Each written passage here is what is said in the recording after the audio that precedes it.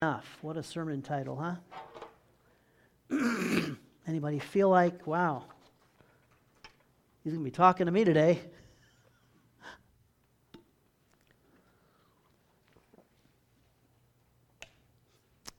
Kind of had to feel like when I was going through this that I was really talking to myself when it's never enough. And what I want to do really is start off with a couple of very common words or phrases and just kind of want to identify them for us, we think, this morning. I want to talk about building a positive self-image and developing a healthy self-esteem. And the upfront question is, do you know the difference between those two? I never really considered it, so I kind of did some research this week.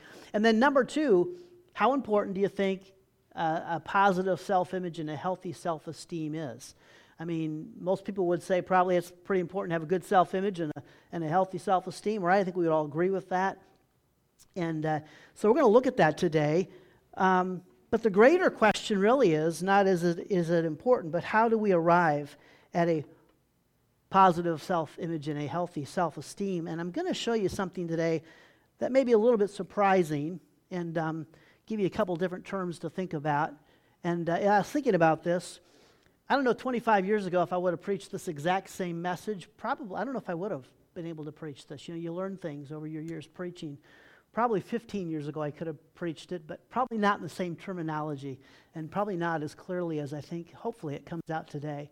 But here's two key phrases, so we'll start here. Self-image, and one way to look at this is what others think of you or how you think others think of you.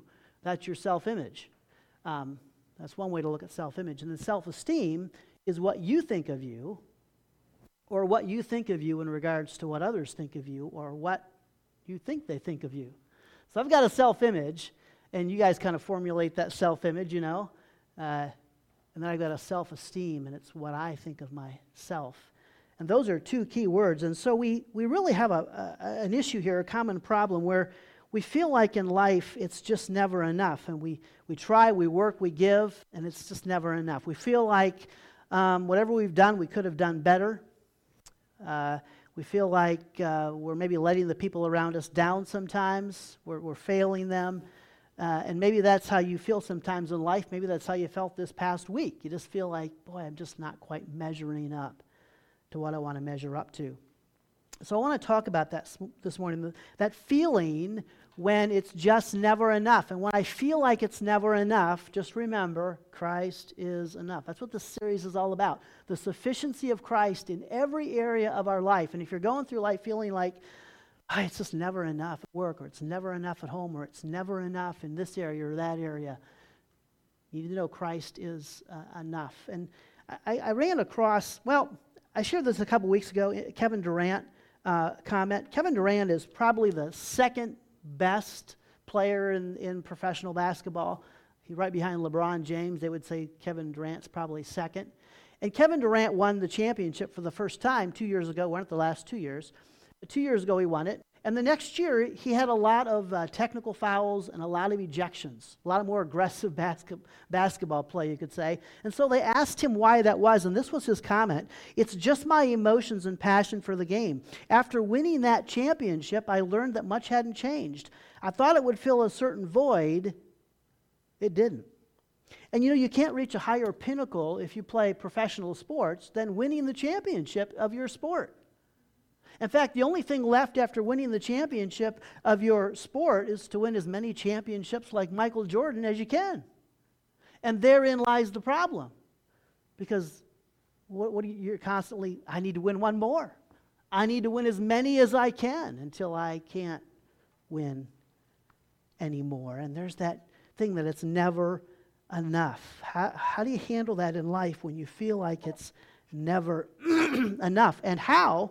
Now let's ask this question: how does the fact that it feels like it's never enough apply to my self-image and my self-esteem? As I'm trying to build a healthy self-image and develop a positive self-esteem, when I'm doing that, the reality is, how does this feeling that it's never enough kind of interconnect with that reality?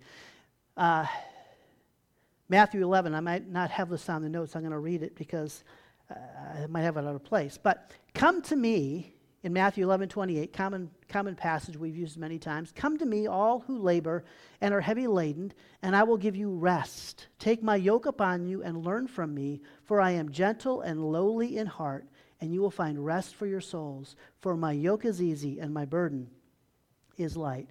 In your struggle to be enough, do you ever feel exhausted? Do you ever feel like, man, I'm trying to be enough. I'm trying to be enough at home and at work and in all my relationships, and sometimes it leaves you feeling exhausted. Well, here's a reality check, and this is kind of a surprising thing, but I wonder if there's not some truth in this. I can wear myself out trying to build a positive self-image and develop a healthy self-esteem. Because the world tells me I have to have these, right? Yeah, we all agree, we need to have a good self-image and a good self-esteem. It's important, it's vital in my life.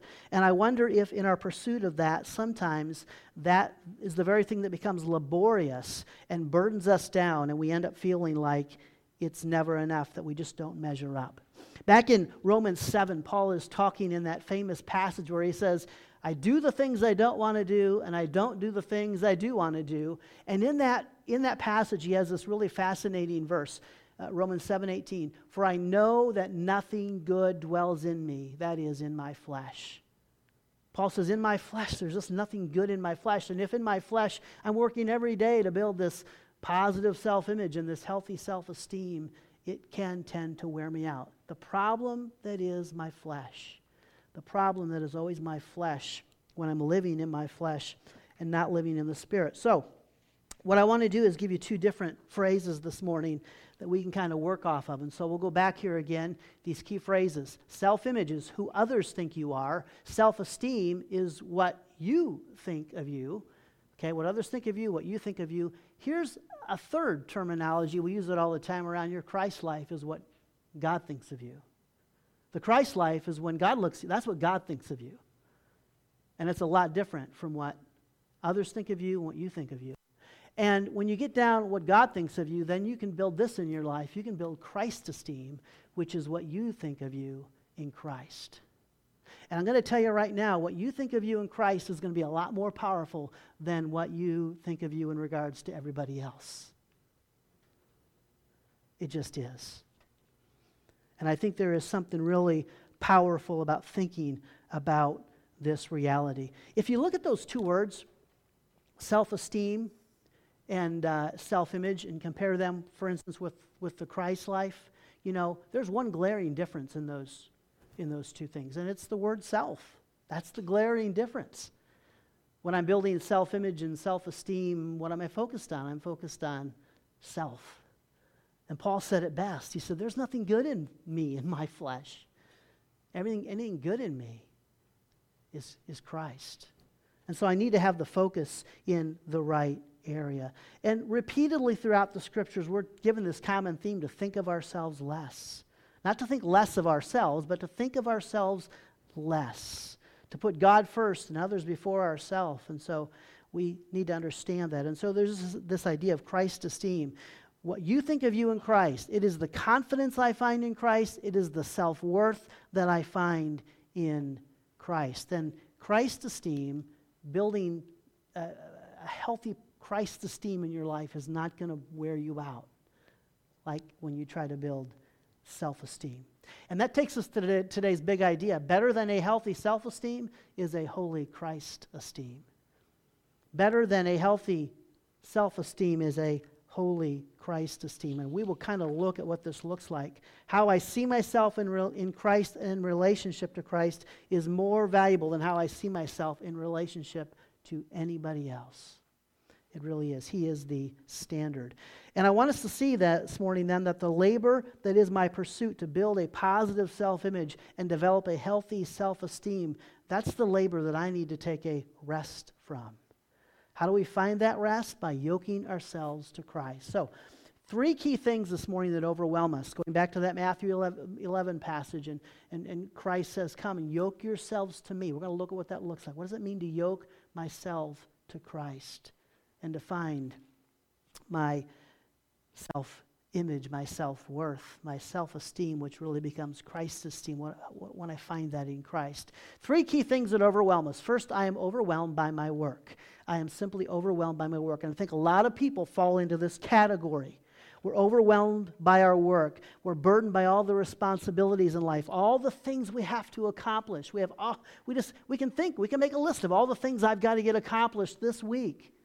And we look at our life and we judge our life based on our accomplishments, right? You just got done with Bob's funeral, and what do? We list all his accomplishments and everything he did, everything he was, and it's this long list of accomplishments.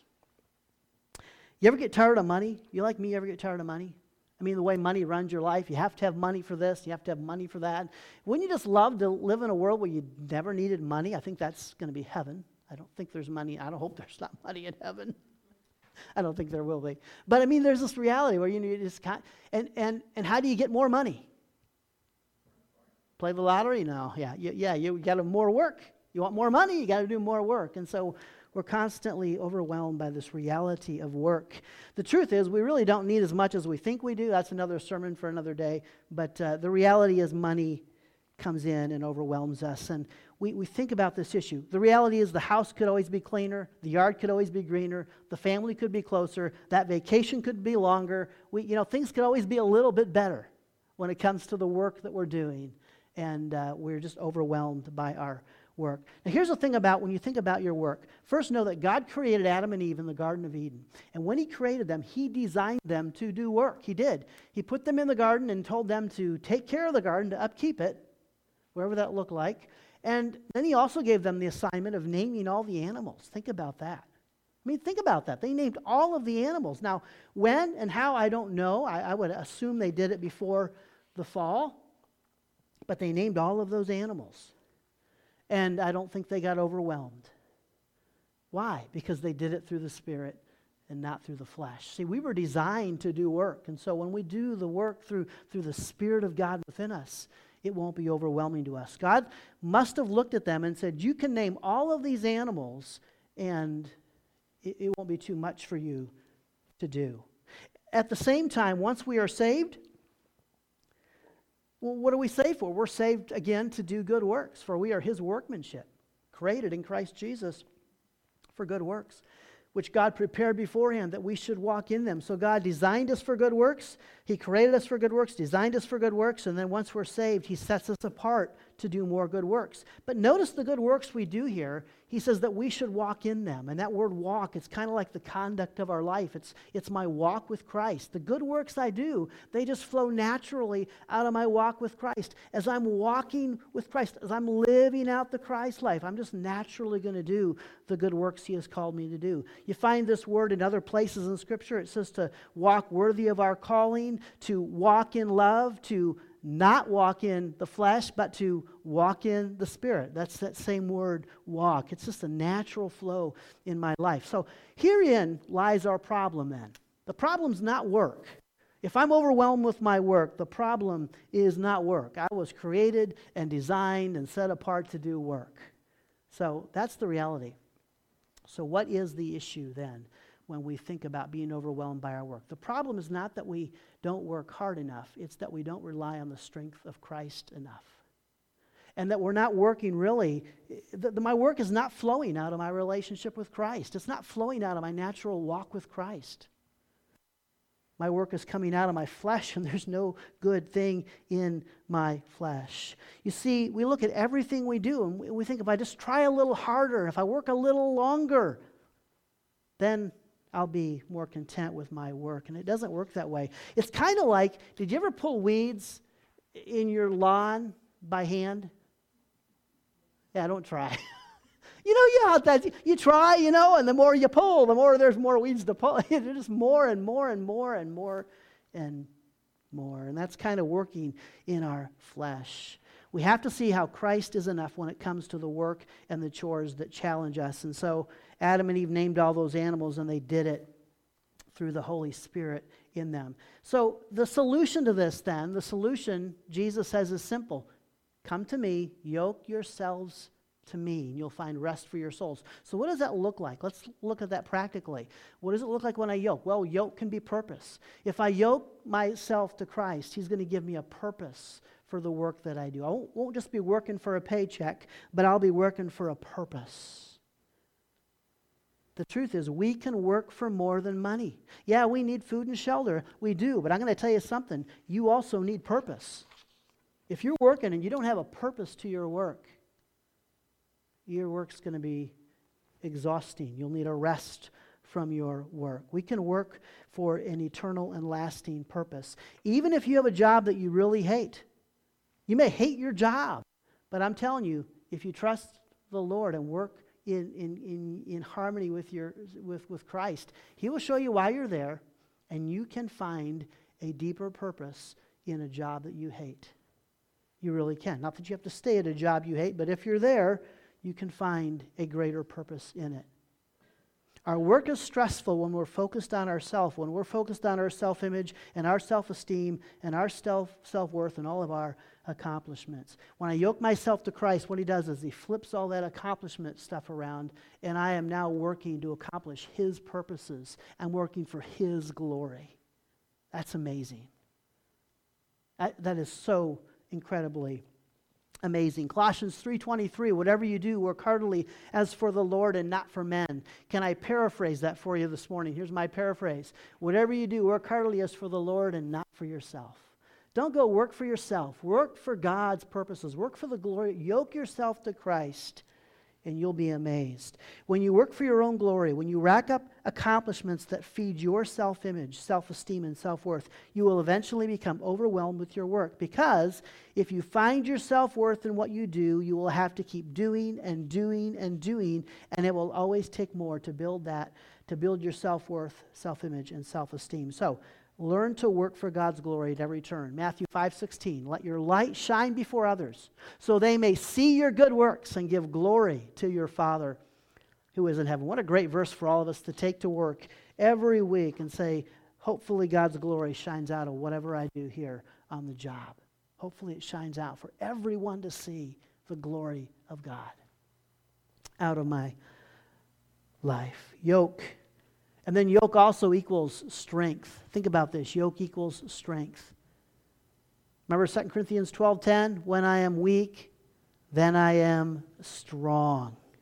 When we yoke ourselves to Christ, we get the strength of Christ. And that strength in part comes when I'm seeking the glory of God. When I seek God's glory, it will empower me. It will give me a strength that I will not find if I'm seeking my own glory and worried about my own accomplishments. Think about Christ on the cross again and how He was empowered on the cross to carry out His mission. And how did He do that? I always stress this, again, it's back to our Sunday school class. He didn't play His God card. He didn't hang on the cross in the power of His deity. He hung on there in His humanity. Just as we have to bear our cross, He bore our cross. And so when Christ comes to us, I said this a couple weeks ago, Christ comes to us in Matthew 11 and says, come to me, all you are weary and heavy laden, and I will give you rest. And He says, learn from me. How can I learn from Christ? Because He didn't play His God card, because He approached life like we do. He was sinless and He was 100% God, and but He approached life and His challenges and His work in the same way that you and I have to approach ours. So He says, hey, come to me, I can teach you how to do it. You do it through the authority of the Father and the power of the Holy Spirit. And when you do that, your work is not overwhelming. Yoke yourself to me now today, He says. Come along with me. I've been there. I know how to do this. Yoke yourself to me, and I will help you to handle your work and not be overwhelmed. And then yoke can also be confidence. Yoke yourself to Christ. You'll get an incredible confidence. Greater than a self-confidence is a Christ confidence. That you have the confidence of God in you, that you can handle anything that comes your way. I love Philippians 3:3. For it is, Paul says, we who worship by the Spirit of God, who glory in Christ Jesus, and who put no confidence in the flesh. Our flesh exhausts ourselves. If you find yourself overwhelmed with work and exhausted and burdened down, you're working in your flesh. You're not working in the Holy Spirit. And I say that to myself this morning as much as anyone, because we're all there. That's the challenge. How do I work from the Christ life? One last thing here, and we'll go to the second lesson. It's interesting when Jesus hung on the cross, and John 19:30, we read this last week, he said, "It is finished." There on the cross, he said, "It is finished." And I was thinking about that reality, what that looks like.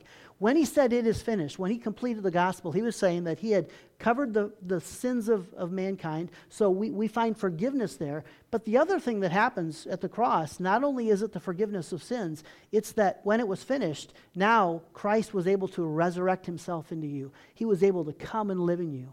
And I really think there's some truth in this reality that it is finished means we are finished. It is finished. He did the work. I mean, he did the work, and now he can come live in you. And when he comes and lives in us, he will do the work through us. He will empower us. He will strengthen us. And there's something about that the laborious part of work, it's still there. We live in this world. We have to do it, but we find our strength in Christ. Not saying we don't have to work in this world today. I'm not saying it's not laborious. I'm just saying the way we approach our work. Christ shows us how to do that through his strength. So we want to build this holy self-esteem, not just a healthy, we want to build a holy Christ esteem, not a healthy self-esteem. That's what we're looking to build. And we need to really focus on Christ. Over the last decade, anxiety has overtaken depression as the most common reason college students seek counseling services. In its annual survey of students, the American College of Health Association found a significant increase to 62% in 2016 from 50% in 2011 of undergraduates reporting overwhelming anxiety in the previous year. Surveys that look at symptoms related to anxiety are also telling. In 1985, the Higher Education Research Institute at UCLA began asking incoming college freshmen if they felt overwhelmed by all they had to do during the previous year. In 1985, 18% said they did. By 2010, that number had increased to 29%. Last year, it surged to 41%. For many of these young people, the biggest single stressor is that they never get to the point where they can say, "I've done enough and now I can stop." One expert says, there's always one more activity, one more AP class, one more thing to do in order to get to a top college. Kids have a sense that they're not measuring up. The pressure is relentless, and it's getting worse. Here's our second lesson today. I am overwhelmed by your approval of my work. I'm overwhelmed by your approval of my work. So I'm overwhelmed by my work, but then I'm overwhelmed by your approval of my work. If you labor in life and are heavy laden, what do you need a rest from? How about a rest from the opinion and the approval of other people? That's really the thing. How about the expectations that wear us down? The problem here, though, is not that other people have an opinion of us or for us. The problem is that their opinion is more important than God's. Their approval is more important to us than God's. That's the sad reality. That is the very sad reality. Take my yoke upon you. Again, that's the solution to this if we're overwhelmed by the approval and opinions of others. Romans chapter 12, here's what Paul writes. I appeal to you, therefore, brothers, by the mercies of God, to present your bodies as a living sacrifice, holy and acceptable to God, which is your spiritual worship. Do not be conformed to this world, but be transformed by the renewal of your mind, that by testing you may discern what is the will of God, what is good and acceptable and perfect. And there are 3 words in there we can kind of pull out. But let's think about this again in practical terms, okay? So when I yoke myself to Christ, I need to seek his approval rather than seeking the world's approval. That's the simple reality. There is a difference between God's approval and the world's approval. And I can tell you one of the big differences is this, is that people's approval is oftentimes performance-based. Oftentimes, people's approval is performance-based. Back in Romans 12, it talks about being conformed. It says, don't be conformed to this world. When I start living for the approval of the people of this world, my life will begin to conform, to look like this world. I love the paraphrase by Phillips. He writes a paraphrase for Romans 12:2. Don't let the world around you squeeze you into its own mold, but let God remold your minds from within. When I'm worried about the opinion of other people and the approval of other people, they'll begin to mold me into their mold. I'll begin to look like them. The Bible tells us the world is uncomfortable with the light. They like the dark. And what they're going to do is they're going to drive you out of the light, and they're going to dim your light if you try to seek the approval of the people in this world. It can be a little bit like, you think about the better we perform, the more people approve of us. It's kind of like being president of the United States. I mean, think about what that's got to be like to be the president, right?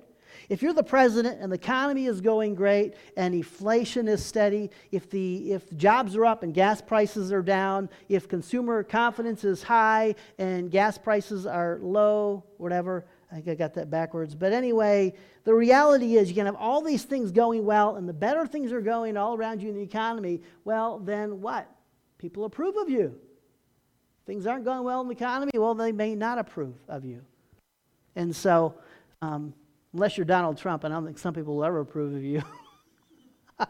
We kind of see that today. But the reality is being president is so approval-based, and you have your poll numbers, and you don't want to live your life that way. You just don't want to live for the approval of other people. So you don't want to live conformed to this world. Christ says to us, yoke yourselves to me, because God's approval is not based on your performance. It's based on mine and what I did at the cross. That's the reality. Another way we think about this, how about yoking yourself to the world in the idea of opinions? And let me tell you, in the world today, people have no shortage of opinions, right? People have all kinds of opinions about your life. They'll have all kinds of opinions about your life. People's opinions, though, here's the thing you need to know. People's opinions are oftentimes self-serving. People's opinions are oftentimes very self-serving. People may have an opinion for me about something in my life, but you got to be very aware that just instinctively, our opinions will often be self-serving. Even when we don't intend them to be, they can be that way. Now, here's the thing. You could almost make the case that God doesn't even have an opinion. I was thinking about this. If you look at the definition of an opinion, it's a view or judgment formed about something not necessarily based on fact or knowledge. Now think about that. There's an opinion, a view or judgment, but not necessarily based on fact or knowledge. I don't think God has opinions. What I think God has, I think God has truth.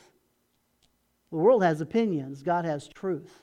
There's a big difference. If you yoke yourselves to Christ, you may not get an opinion, but you'll get the truth. He'll tell you the truth. Now, I'm not saying it's wrong today. Everything's not black and white, and so I'm not saying today that we can't ever form opinions on things. We can.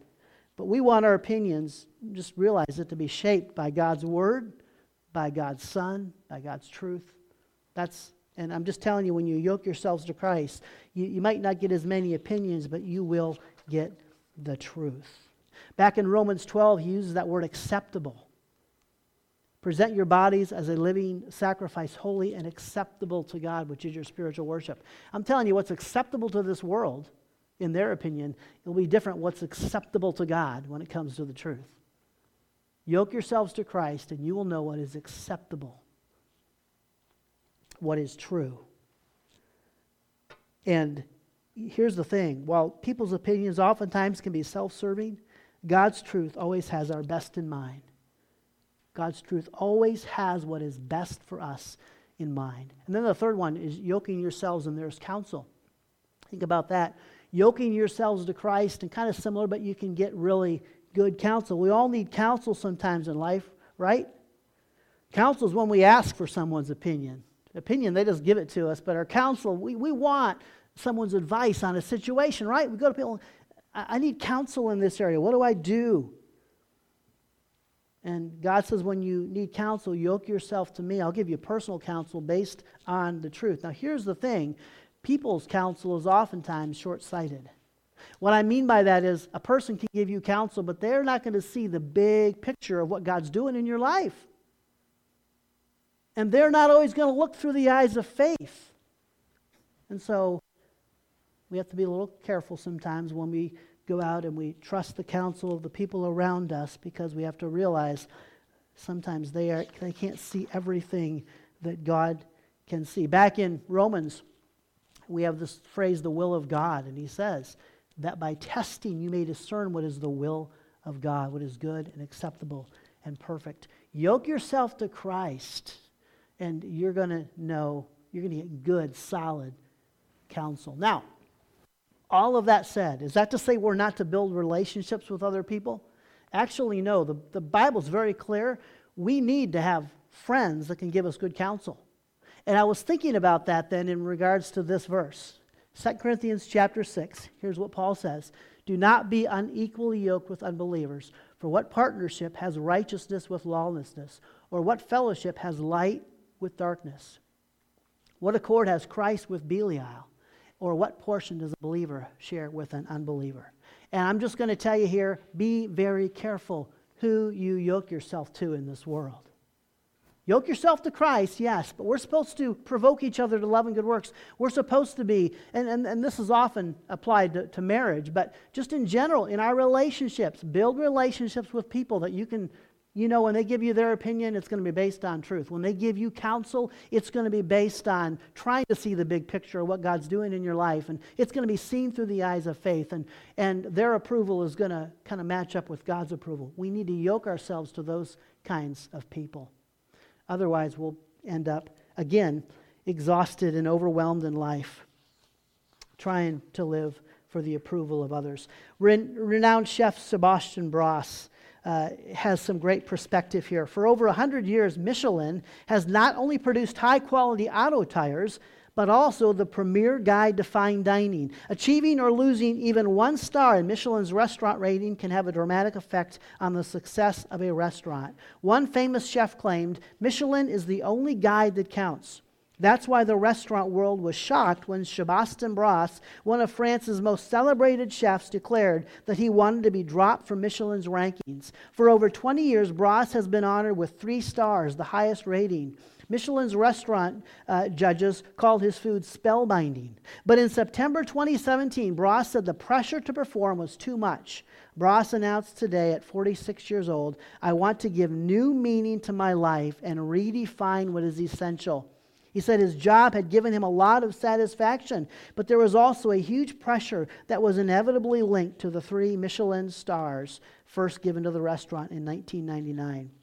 He asked to be allowed to continue his work with a free spirit and in serenity away from the world of rankings without tension. Bras said, maybe I will be less famous, but I'll accept that, adding that he would continue to cook excellent local produce without wondering whether my creations will appeal to Michelin's inspector.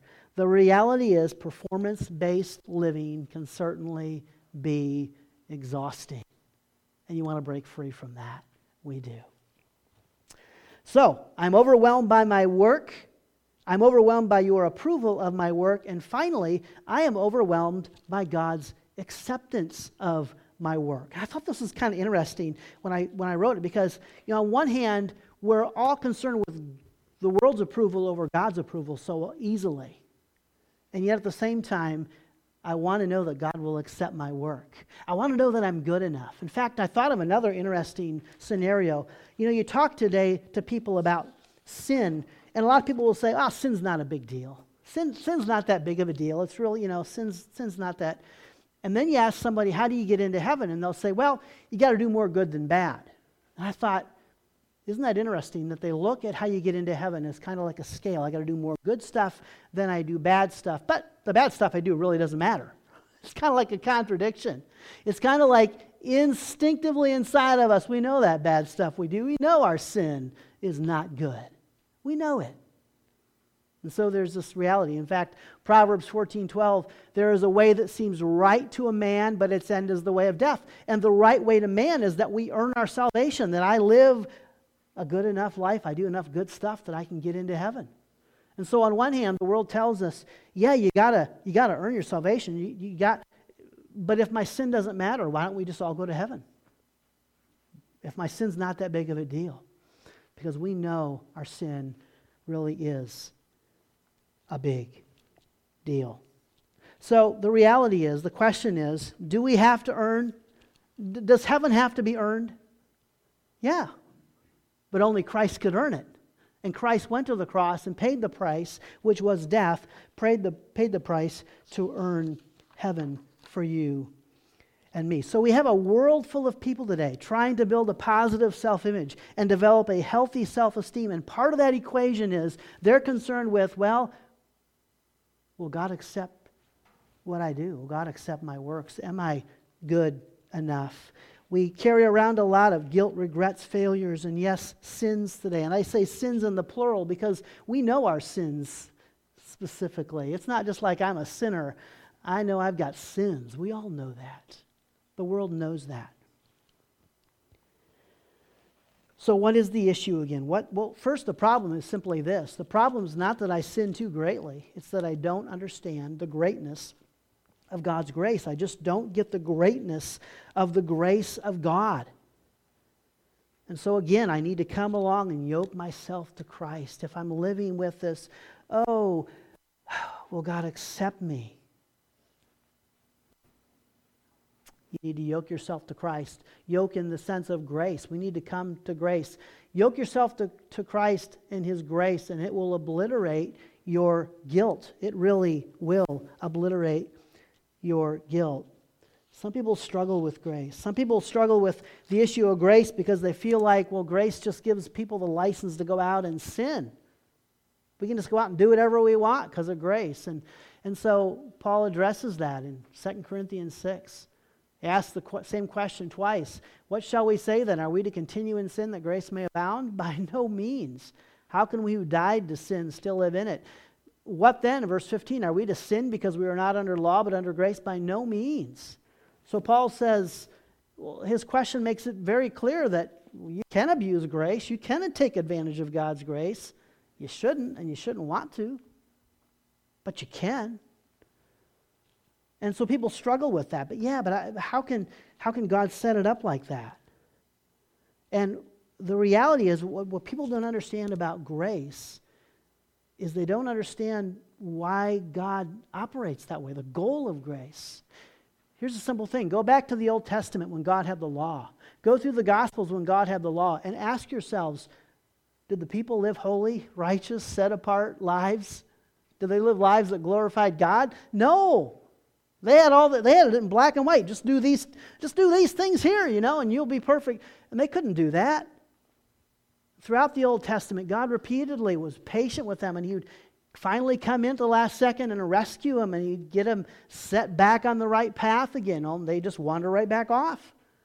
So the law never was able to accomplish. And so look at this passage in Titus 2. Here's the purpose of grace. Look what grace is supposed to do. For the grace of God has appeared, bringing salvation for all people. So grace saves us from our sins, right? But then look at verse 12. Grace training us to renounce ungodliness and worldly passions and to live self-controlled, upright, and godly lives in the present age, waiting for our blessed hope, the appearing of the glory of our great God and Savior Jesus Christ, who gave Himself for us to redeem us from all lawlessness and to purify for Himself a people for His own possessions who are zealous of good works. Wow. God's grace is to train us to live a life that is glorifying to God. God's grace is, in essence, going to do what the law could never do. I mean, God had the law in 4,000 years in the Old Testament. He had the law. The law never accomplished that. And so He said the last 2,000 years He's been trying grace. And the idea is that God's grace is, yes, you can take advantage of it. Yes, you can abuse it. But it's to motivate us. It's to train us to live a life that is glorifying to God. God's grace is to accomplish what the law could not accomplish. Yoke yourself to Christ and His grace will actually train you how to live the life you want to live in Christ. And it will do a better job than any law, than any legalistic approach to life can do. God's grace will teach me how to live the Christ life and how to develop a holy Christ esteem within me. And then also we can yoke ourselves to Christ in His righteousness. And the reality is I am accepted based on Christ's righteousness and not mine. The work that Christ did on the cross, not the work I do for Him in this world.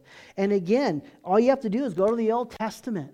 And throughout the Old Testament, God had these sacrifices that they had to offer. And they had to offer them in a certain manner, a certain time, a certain way. And then they would be acceptable to God. And the Bible tells us that at just the right time, God sent His Son into the world, born of a woman, who at just the right time, in just the right way, in just the right manner, died on the cross for your sins and mine, and He is the acceptable sacrifice for us today, and He is our righteousness. When I receive that sacrifice, I am considered holy, I am considered pure, I am considered right. I receive His righteousness. Yoke yourself to Christ. What an amazing thing. I love this. Ephesians 1:6, to the praise of the glory of His grace by which He has made us accepted in the beloved. And think about this. God accepts us just as we are. And God accepts us in whatever we will become. Think about that. Whatever we will be. And He accepts me here today, and I accept Christ, and 20 years later, I may have wandered away from Him and be living the worst life, but I am His son. I've been adopted into His family. I have the righteousness of Christ, and that's the simple reality. And that's an amazing thing to think about. Amazing indeed. Amazing. So I am overwhelmed by my work. I am overwhelmed by your approval of my work, and I am overwhelmed by God's acceptance of my work. And I need to yoke myself to Christ and His purpose, His strength, His confidence, His approval, His opinion over truth, His counsel, His grace, and His righteousness. This is everything that I can find in the Christ life and everything that helps me build my Christ esteem. You see, a holy Christ esteem beats a healthy self-esteem every single day. Come to me, all you who labor and are heavy laden, and I will give you rest. Take my yoke upon you and learn from me, for I am gentle and lowly in heart, and you will find rest for your souls. For my yoke is easy and my burden is light. For it is we who worship by the Spirit of God, who glory in Christ Jesus and put no confidence in the flesh. Your flesh will wear you out, but not Christ. Learn to live the Christ life. Let's pray. God, thank you for these words today. You know how much they meant to me this week. Just need to continually hear this. Need to continually look in the mirror in my own life and say, am I building the Christ life within me, and am I developing a healthy Christ esteem where everything is about Christ? I'm living for His glory. I'm fulfilling His purposes. I'm getting His truth and His strength, and all of that is just working in my life. I pray for each one of us here today. Each one of us heard this message. We heard a verse, we heard a thought, we heard an idea. And I pray that whatever we needed to hear today, we will take it home and put it to work in our life. That you will become more alive in us. That you will become more alive in our church. That you will just unleash yourself on this community and on our families and whatever. That we would just unleash you from within. Thank you, Lord, for your goodness and your grace and your glory. In Jesus' name, amen. Amen.